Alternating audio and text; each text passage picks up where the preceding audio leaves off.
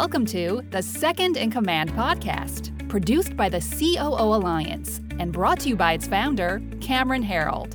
In the Second in Command podcast, we talk to top COOs who share the insights, strategies, and tactics that made them the chief behind the chief. And now, here's your host, Cameron Herold. Our guest today is Peak's Chief Commercial Officer and Head of U.S. Operations, Zoe Hillemeyer. Zoe has a decade of experience in the artificial and decision intelligence field and has been part of over 20 product launches in the category during her time with AI pioneers, including Peak, AWS, and IBM. Zoe holds an MBA in strategy from Washington University in St. Louis and was trained formally in the fine arts as a sculptor. Both experiences mean she approaches the AI and decision intelligence space with a human-centered outlook and builds teams and communities that thrive on collaboration, creativity, and diversity. Zoe lives in Seattle with her wife and 2 dogs and is involved in several initiatives to drive greater inclusion, diversity, and equity in AI and business. Zoe, welcome to the Second in Command podcast. Yep, very excited to be here. You are in one of my favorite cities. I love Seattle. Having lived in many cities, it is also one of my favorite cities. It is the only city as an adult I've managed to stay in for more than a year. I've now been here for 8. Okay, so you hopped as well. Yeah. When I first moved to Seattle, I was driving around and I saw a bunch of people driving their cars with bike racks and mountain bikes on the roof. I said, this is my neighborhood. And I ended up in Fremont. It was just this kind of fun, little cool neighborhood. So tell us about your journey. How did you get to where you are right now with Peak? Yeah, it's been a journey of, I think, curiosity and just always sort of being interested in how people make decisions. So that started actually during my MBA. I was really interested in how different decisions got made. At the time, I was studying organizational behavior, economic, sort of like microeconomic decision making. And then I became quite interested in a lot of the science around decision making, how different teams make decisions, how people come up with ideas, and then how people evaluate them. I guess I've always been kind of a right brain, left brain kind of person. And decisions are where a lot of that happens, is like you're bringing together data, you're bringing together intuition, you're bringing together teams, and then you're like putting together a plan and then seeing how the plan went. So it started a long time ago, but I was naturally very curious on what was happening within the science and became very convinced that the next big strategic lever that was going to impact most businesses was actually going to come from decision science, because there's so much power in what was happening with data when applied to science, and have sort of been chasing that ideal for my entire career, to be honest. Followed that research. I did quite a lot of research on who was making investments in that space. IBM at the time was making an extraordinary amount of investment in their R&D, more than any other strategic consultancy at that time. So I went into strategy consulting, but spent loads of time with the PhDs back in the labs, learning about their science, and went on to kind of build out a lot of the initial work around how you could apply that into businesses at IBM. Went to AWS, led the evolution of a large portion of the AI technology at AWS and how to put that in the hands of more customers, and in particular, more developers. And then I met Peak through that.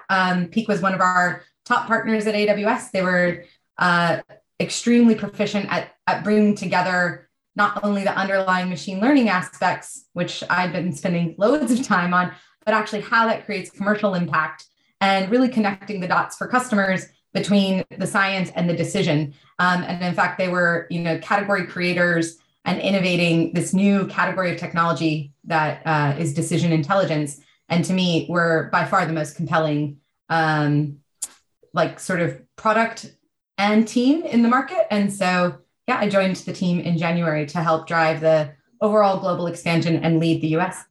Crazy. I could geek out and listen to you talk about this for days, because it's just such a super intriguing space. And I love really smart people. Who does Peak sell to? Who are your customers? Yeah, so we have our existing customer base today is a range of a lot of brands that people might be really familiar with, because we've really specialized in kind of a consumer focused space. So across retail and CPG, but also increasingly in manufacturing, construction. Ultimately, our goal is to make the power of kind of AI within a decision accessible to all companies. These were companies where it was very clear that there would be a major impact very early on, but oftentimes they didn't have the data science resources in-house to do that at scale in a really effective way. So we started working with companies in these industries, 5 years ago. We've built those into common applications that now are accessible and being used by companies in financial services, skateboards, like all sorts of different types of brands that you may not expect, but they can access the technology because we've kind of packaged it up in a way that's a bit more connected to a business use case that people can understand. Okay, so I was about to say, can you explain this as if you were explaining it to your grandpa what you do? And then I'm painfully aware that my hair is going gray. So I'm going to say, can you explain it to a 7-year-old? Tell a 7-year-old what data intelligence is, data science is, and how companies are using it so they would understand. Actually, I did a session on this for a bunch of 10-year-olds last summer, and it was probably the coolest session I've ever done. Because really, I always say that like machine learning, artificial intelligence, data science, they're all kind of synonyms for each other. I mean, they mean slightly different things, but they are collectively very similar.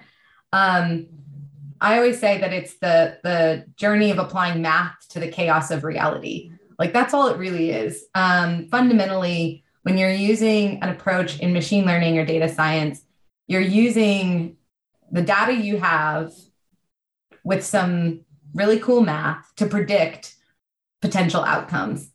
And for many leaders, what this means is that they have a new tool in their tool belt for how to make a decision.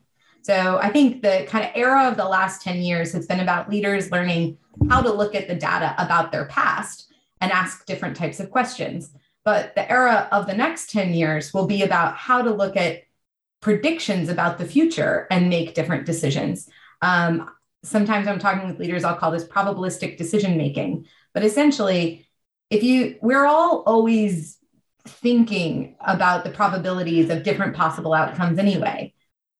You can use data to project different outcomes from that or different probabilities.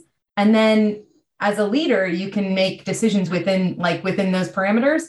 And so it's the way that we built Peak is about simplifying that process. Because what I just explained is complex. That's like hard hard to do. So what we've done at Peak is simplify that process within a single platform, allows you to bring the data in, build models, and then also like put them against a UI that a commercial leader or someone within a business context can interpret, understand the impact that would have in their business and ask questions against it to make better decisions. This is really cool. I mean, there was a saying that I heard years ago. I think it was Google that used to say, "I don't care what you think. What's the data say?" Have you heard that? I actually care about both. Oh, interesting. Because you care. That's interesting because you care about decision making. So that's right. And so is it a blend of data and intuition then, or is it a blend of data and what? Yeah, exactly. Yeah, it's absolutely a blend of data and intuition. And, it's not an oil and vinegar thing. It's like a balsamic vinegar. It's a balsamic vinaigrette thing. Like you mix it up. You don't want it to be two parts that don't interact. Yeah. Really, the power is when you bring the two together and you're able to say, well, what data do we even really need? Like that's a question that somebody's intuition might lead you toward the answer about. And then how do I interpret the data that we have? What if I don't have data that I should have thought of?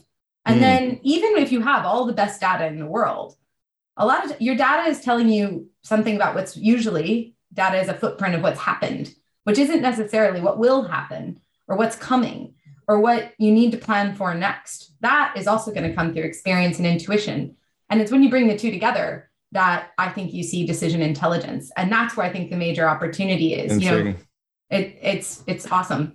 Well, it's interesting because you're right, because the data that you have inside of your company, or data, I guess, American Canadian data, that you have now, I'm going to be super cognizant of the fact that I don't know how to say it properly.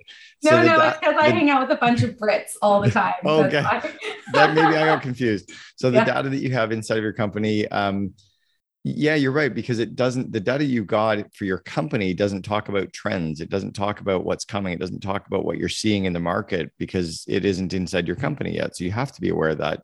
Are companies using that external data as well then, or are they use, yeah? Yeah, absolutely. Yeah. I mean, it's a really interesting universe around, data, in general. Of course, there's been loads of momentum around, hey, how do we get more data, better data, cleaner data? Like, that's absolutely part of what's happening in the market right now. But I still think people struggle, even with all the best data, to then figure out what to do with any of it. And that's what we've seen. Like, that's why I spent a lot of time in the last 10 years simplifying how to build an ML model, simplifying the data streams to create an ML model, and like continuously tinkering away at making it easier and easier and easier to create a great machine learning model. But what I found in the last, particularly the last 2 years, is we were getting the models easier and easier to build. And that wasn't where the sticking point was anymore. Like, I could build a neural net recommender in 2 days. Like, that is a thing that used to take 9 months. But if you're a commercial decision maker, you don't know if it's any good. Like, you don't know what to do with it. And so people were really like, the science has advanced massively in the last couple of years, but a lot of commercial leaders aren't super deep on the science. That's okay. I am. I love it. I'm a super nerd on it, but loads of people aren't. And they struggle to translate between that and a decision or a commercial impact that they can create in the business. It's interesting. I've been going to the Maine TED conference since 2010. It starts again this weekend. I super geeked out because I got 120 TED Talks over 5 days, and my mind just blows. I call it ideas having sex, because I take all these random ideas and trends and things that are happening from these super geeks in there's such a tiny little space. But it's really cool to see what's coming, like to see the future of stuff and kind of pull it all together. So when Peak is working with clients, are you just a software company, or are you a software and a consulting business as well? So the history of Peak involved quite a lot of consulting, right? Back in the early days when nobody knew what would work in machine learning, right? It was a lot of science, it was a lot of experimentation. And what we've done is essentially through all of those engagements, a lot of learnings. And those learnings have basically been packaged into now applications that we can deliver really efficiently on the platform. So we don't do consulting work now, but we recognize many customers need support through the adoption cycle. It's not just technology. It's processes, it's people, it's learning. And there's a certain amount of configuration most machine learning models need to be their best. And so we work with most of our customers with one of our data scientists that's a specialist in the area to configure the application so that you can deploy it really quickly and efficiently, but also it's tuned to your business. We don't actually think that, like, as a theme, I think that there's been like a whole lot of discussion around like off-the-shelf AI, pre-trained AI, auto ML, these kinds of things. They're all techniques and they're okay. But for most enterprise grade applications, you need a bit of configuration. Most businesses have IP that they want to bake into their models, and they should, right? It's that fusion of the data and the experience. You want to get both. So we include a configuration layer in all of our deployments with customers to make sure that it's tuned. Now, a data scientist from the customer can also do that work, but we also just include it for our business and enterprise customers. And I'd imagine that you're dealing with enterprise level clients. Are you into the medium enterprise, or are you really kind of enterprise level only? Yeah, we come back to our mission, which is to democratize AI and build a company that everybody loves being a part of. Like, we open the door to loads of different customers. So one of the things that we've done in the last year, which is been really exciting, and I'm personally really, really stoked about it, is we've opened up the platform in a way that invites more and more users onto it. We've opened a community where data science grads who maybe have learned loads about the science, but not necessarily all the commercial application pieces, can come join and learn. And we're kind of continuously bringing it down our entry points and bringing that configuration piece in, so that even if you're a data scientist at a company that isn't huge, you can still work with us. You can still get an application into production. We're able to kind of take that repeatable approach and make it much more accessible. So we have small and medium sized businesses. We worked with, a number of different customers at different sizes, but I do think the benefits for an enterprise are quite extensive. And that's just because of the connected approach to how the platform is built. So we connect your customer data, your product data, your supply data, your demand data all together so that when you make an investment in, in a personalization campaign, you can translate that to your demand forecast, which then you can translate to your supply chain implications all quite easily. And so it's not like a point solution approach. So for enterprises, I think the boon is really significant, but we want it to be accessible to everyone. It's cool. 10 years ago, the term big data was like everywhere. It was like big data, big data. But now it's like, I never hear it at all. What happened to that? Is that just, have we got a new term for it? Did something happen? Yeah, it's really funny to watch the language, isn't it? Because the language is, it's an approximation of a theme. And oftentimes it's established by non-technical people, right? Like it gets established by somebody who did a show, some sort of news show or something. Yeah. It isn't technical. But it catches a theme of something that's coming. I think a couple things happened with big data. I've been thinking recently about the same thing with AI. Like, what happened to AI? Well, it's splintered. It's actually loads of other smaller things that are all real, some of which are more advanced and more mature, and some of which are still maturing or quite experimental. But big data, I think what happened was it split up into a whole bunch of things. In fact, with some machine learning use cases, I would argue we're in a small data world. Actually, it's quite cool. You can do some machine learning workloads today with very small data sets. Like that's one of the coolest things that's happened. You can create data now that is representative of a simulated environment. You could start a whole project with zero data. So I think there was a theme for a while that was like big data, more data, all the data. And I do love data, but bigger and more is not always better. You want to have good data, clean data that's representative of the decision and the information flows that you need to run the business. That's cool. All right, let's go into the org itself. What was it that got you to be, how big is the company at this point? Roughly how many people? Yeah, I think we're at 310, but we're hiring. So I could be a little off, maybe up or down by 10.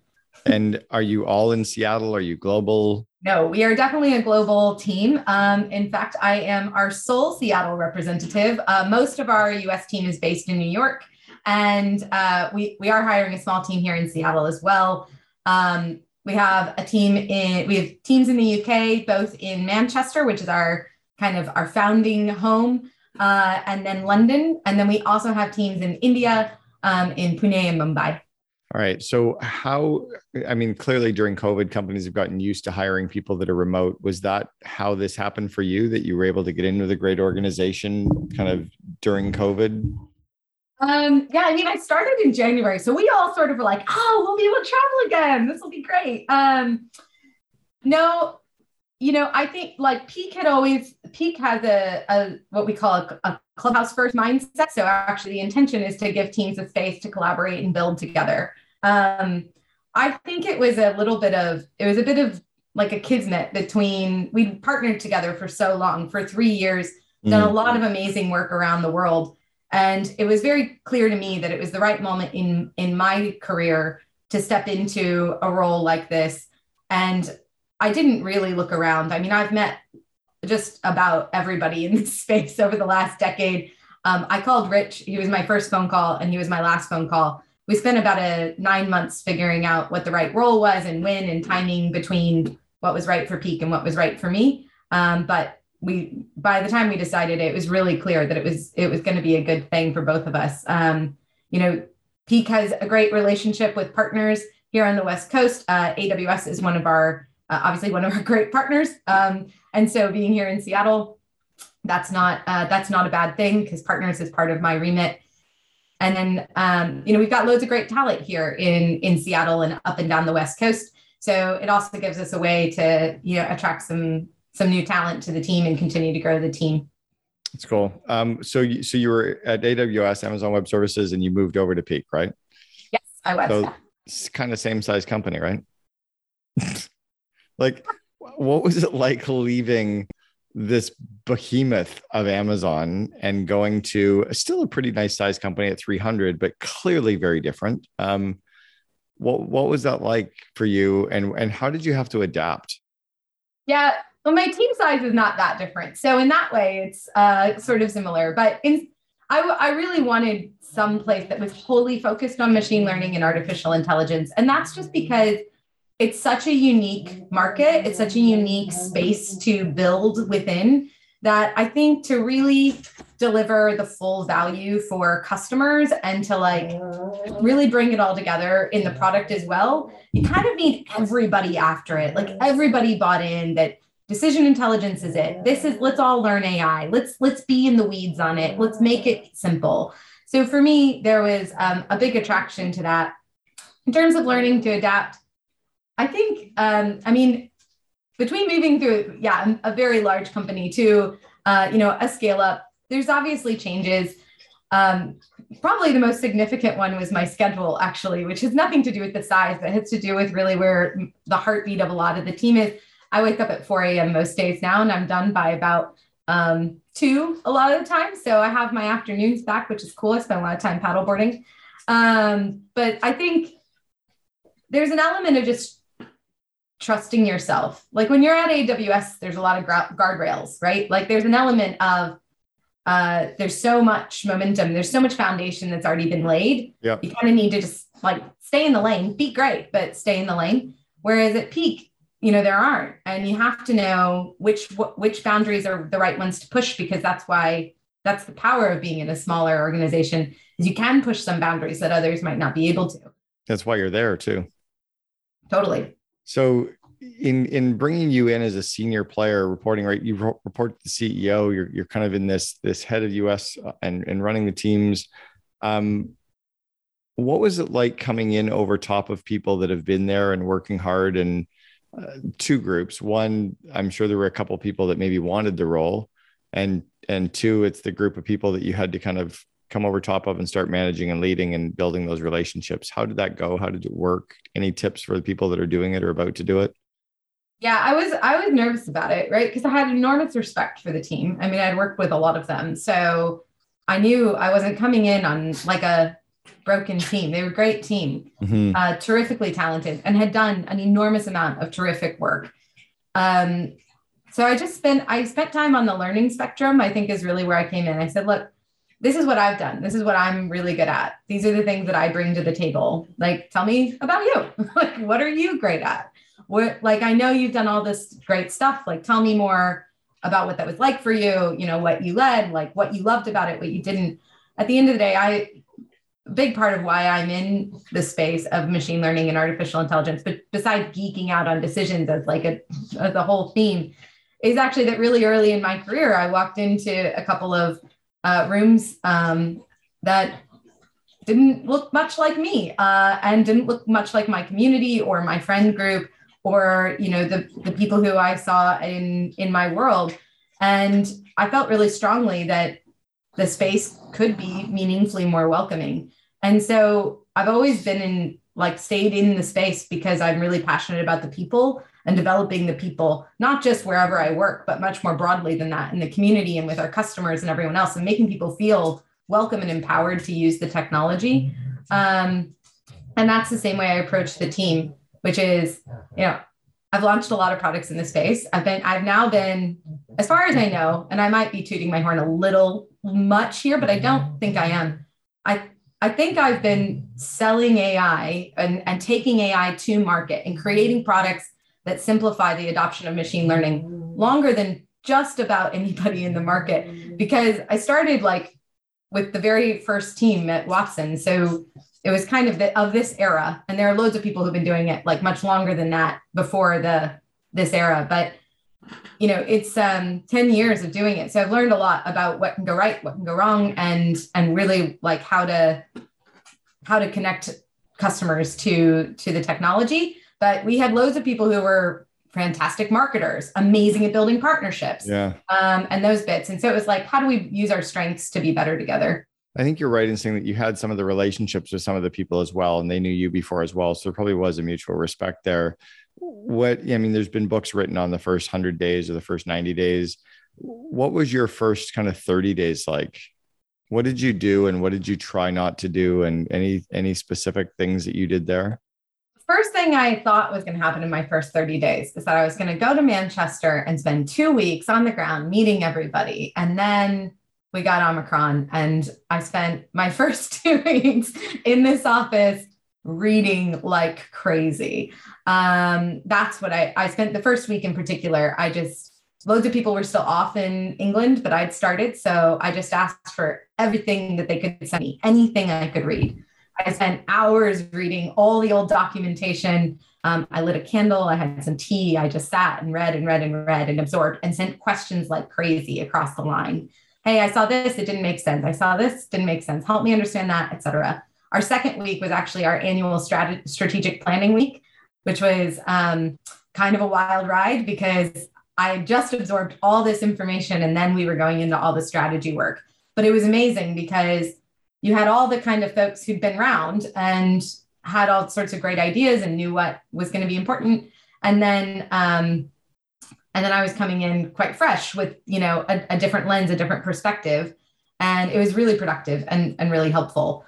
And then the next 2 weeks were really about then, like, from that kind of strategic work, looking with the team and asking, like, now that I know roughly what our strategic objectives are for the year, is the team set up for that? Really, at the end of the day, I work for the team. And are they in the position, do they have, no surprise, do they have the data they need to be empowered to make great decisions for this strategy? So, like, where's the data? Do we have the headcount that we need in the right places so that we can do that? And yeah, there were some things that didn't quite line up, but I think having fresh eyes on that element actually was really, really helpful. I spent a good amount of time just trying to suss out where the fires were. They're big kind of strategic push from the team to open up the platform and to, like, create more accessibility. And that opens up new questions. So I just wanted to know, like, where are the things that aren't really working well today? And then I could roll up my sleeves, work with the team to try and build out some plans against them. Yeah, good for you. And did you try to avoid making any of the, firing decisions or the canceling decisions or any of that? Or did you react to some of those because you saw it and wanted to just jump on some? No, I think, like, for the most part, our fires were help needed. They weren't like, I'm not one to immediately assume I have the answer. So I think I spent the most of my first 30 days on a bit of a listening tour / curiosity journey. Where are the fires? And then what's under that? Like, what's the symptom? Sometimes the symptom is people, but oftentimes people are doing their best with what they have, and they might need new information, or they might need a new forum to express that information in a way that's really productive. And so, yeah, mostly it was about making sure we had enough people in the right places and that those people had the information that they needed. We had great people, so that was a benefit for me. Smart. You mentioned the scale up. I think Verne Harnish popularized the term of scale up. What do you think companies have to do or leaders have to do in that stage of an organization when you're in that scale up growth, stage? Yeah, I don't mean to sound like a broken record on it, but in some ways, I think you have to ask yourself, like, am I setting up my team to grow and obviously to scale? How do you do that? It means you have to build out the information flows and the process, like, spaces to make great decisions as you grow. And that is for anybody that's brand new, all the way through to an executive that, might, to the co-founder. So, like, all of those decisions are equally important when you're scaling in some ways. And I have a saying, which is, when you're scaling, and this is my first time doing it with, a startup going to kind of a scale up stage, but certainly I've scaled teams within other organizations. When you're scaling, the one thing that I've learned probably the hard way is you don't want to scale up inefficiencies. You want to scale up your efficiencies. So you want to set up. You'd rather find an inefficiency now, fix it right now so that it'll be efficient. Because if you scale efficiently, then you're really in an amazing way to provide durable long-term value for customers and, of course, for investors. Yeah, I was talking to someone the other day about some of the projects and stuff, the work that they were doing. And we talked about optimization and automation and outsourcing. And I said, but before you optimize or automate a process, let's optimize it, because it might be a shitty process. We don't want to automate a shitty process. It doesn't make any sense. Or before we even optimize something, do we even need to do it? Like, maybe let's just stop to do it. Yeah. Do you say no much to, like it's really hard. And we're in this era of like inclusion and, make sure that Gen Y gets like feels good and they get to give us all their ideas. But it feels like they get their feelings hurt and this isn't just Gen Y, it's like, Gen X, Gen Z, baby boomers, everybody kind of gets their feelings hurt at times. But I think leaders need to say no often. I think everybody needs to say no more often. Yeah, that's true. I don't think it's a leader thing. Yeah, and true.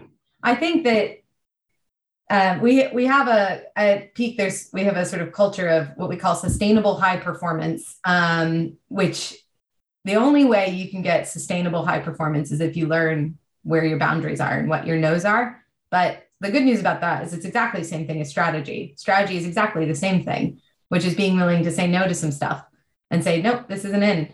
And I think one of the things I'm quite passionate about is like removing a decision from the person. Like a person is doing the best they can with the experience that they have, the data that they have, and the brief that they have. And so I tell this to my team. I'm like, here's my best idea, given the data I have and my experience. This is the best idea I have. If somebody has a better idea, I would love to hear it. And we don't have to do this, but this is the best one I could come up with to solve this problem. Right. If you don't think it's good enough, we should can it.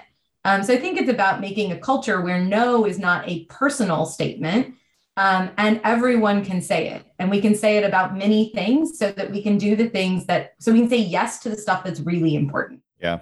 Yeah, I agreed. All right. You mentioned a couple more questions. You mentioned developing people as being a core kind of focus for you. How do you focus on them? What do you focus on developing them in?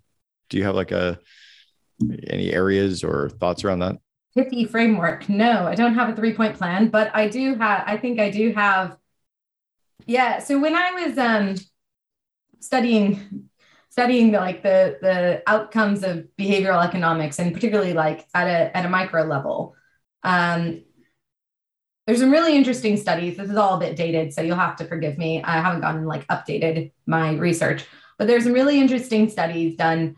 I think in the late 90s, early 2000s about how people were motivated and what motivated an individual. And there were some very interesting studies about money's effect on that in particular. And in certain circumstances, money is a very useful motivator, but in most circumstances, it is not. Yeah, it is not, because it puts a monetary value on something oftentimes that's valued. There's a higher order value. So people are willing to make an economic payoff on something that they see as being like, oh, well, there's these other things I value more. So what are those other things? Well, typically they're about people pursuing the fullest version of themselves. That's what it kind of comes back to. We all have some destiny we're after on our vision of who we want to be. And so that I think of that as intrinsic motivation. That is somebody's intrinsic motivation for why they showed up why did they end up here in the first place? You can get paid 1,000 ways. Why are you here? What's that about for you? And so most of my development conversations start there. I just say why are you here? And what's next? And by the way, what's next might be at Peak, might be somewhere else. I'm really open. I want you to be on a quest that's great for you. And along the way, I'd love to empower you to be great in decision intelligence and machine learning. If this can be a pass through where you pick that up and take it to wherever you go next, that's a success for me. Yeah, it's interesting. I think, was it Dan Pink that did a famous TED talk years ago on the science of motivation and talked about the monetary side, and it can be a demotivator for sure. Massively. Yeah. I apply a lot of my leadership with people to Maslow's hierarchy of needs and just looking at, are we as a company delivering on all 5 layers? Because we often miss on a few, and we talk about anyway. All right, let's go back to the 21-year-old, 22-year-old Zoe, who's just getting ready to start on her career. She's super excited. What advice would you give the 22-year-old that to be true today? There's probably, at least there are many things I would say to 22-year-old Zoe, but one thing I think I would have told myself is to say no and to realize that it was a marathon, not a sprint. When I was younger, I thought I was going to get in. I thought I was doing all this to retire really early so I could go back to being an artist. I'd read a story about Rauschenberg, and he'd worked on the stock market and then been a starving artist, but not starving anymore because he saved all his money. I thought that's what I was doing. And along the way, I fell in love with the technology, and I fell really in love with the people, and I fell in love with the space. And And I think I pushed myself harder than I needed to, because I think I felt a sense of imposter syndrome. I was a sculptor. Like, what was I doing here? But it turns out, like,